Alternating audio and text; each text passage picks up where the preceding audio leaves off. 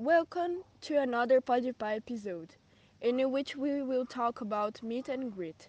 Today we have two guests, Marina and Gustavo.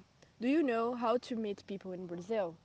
Our guests are professional in greeting people. One of them is Brazilian and two are gringo. Marina, could you tell us your first experience greeting people in Brazil? It was horrible. When I just arrived in Brazil, I called a taxi and it came so late.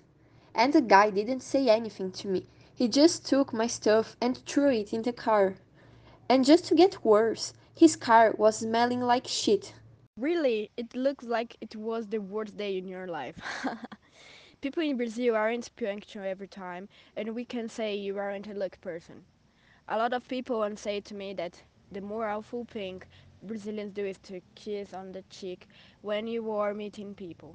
Gringos aren't accustomed with affecting demonstrations in public, and plenty of them think this is a really strange situation. Have you, Gustavo, ever had a bad or funny experience with it? Yes, I did. There was a time when I was going to meet my guide tour, and instead of just having a look to say hello, he chose to greet me shaking our hands. When I realized it, I did the same, but when I did what he did what I have done. It was kind of awkward. Aha, it's a little bit funny. Well, but about the beaches, our swimming clothes are smaller than the other countries around the world. I know you travel a lot, right, Marcos? So, how was your experience with swimming suits? Yes, I travel a lot to other countries, and yes, the swimsuits are smaller in Brazil indeed.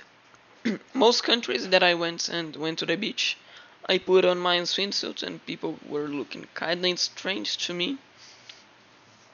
It was really bad and uncomfortable, but it was embarrassing. It was embarrassing. Don't want to travel. Don't want to have this experience again, traveling to other countries. Thank you guys to participate in Podpah program. Bye bye.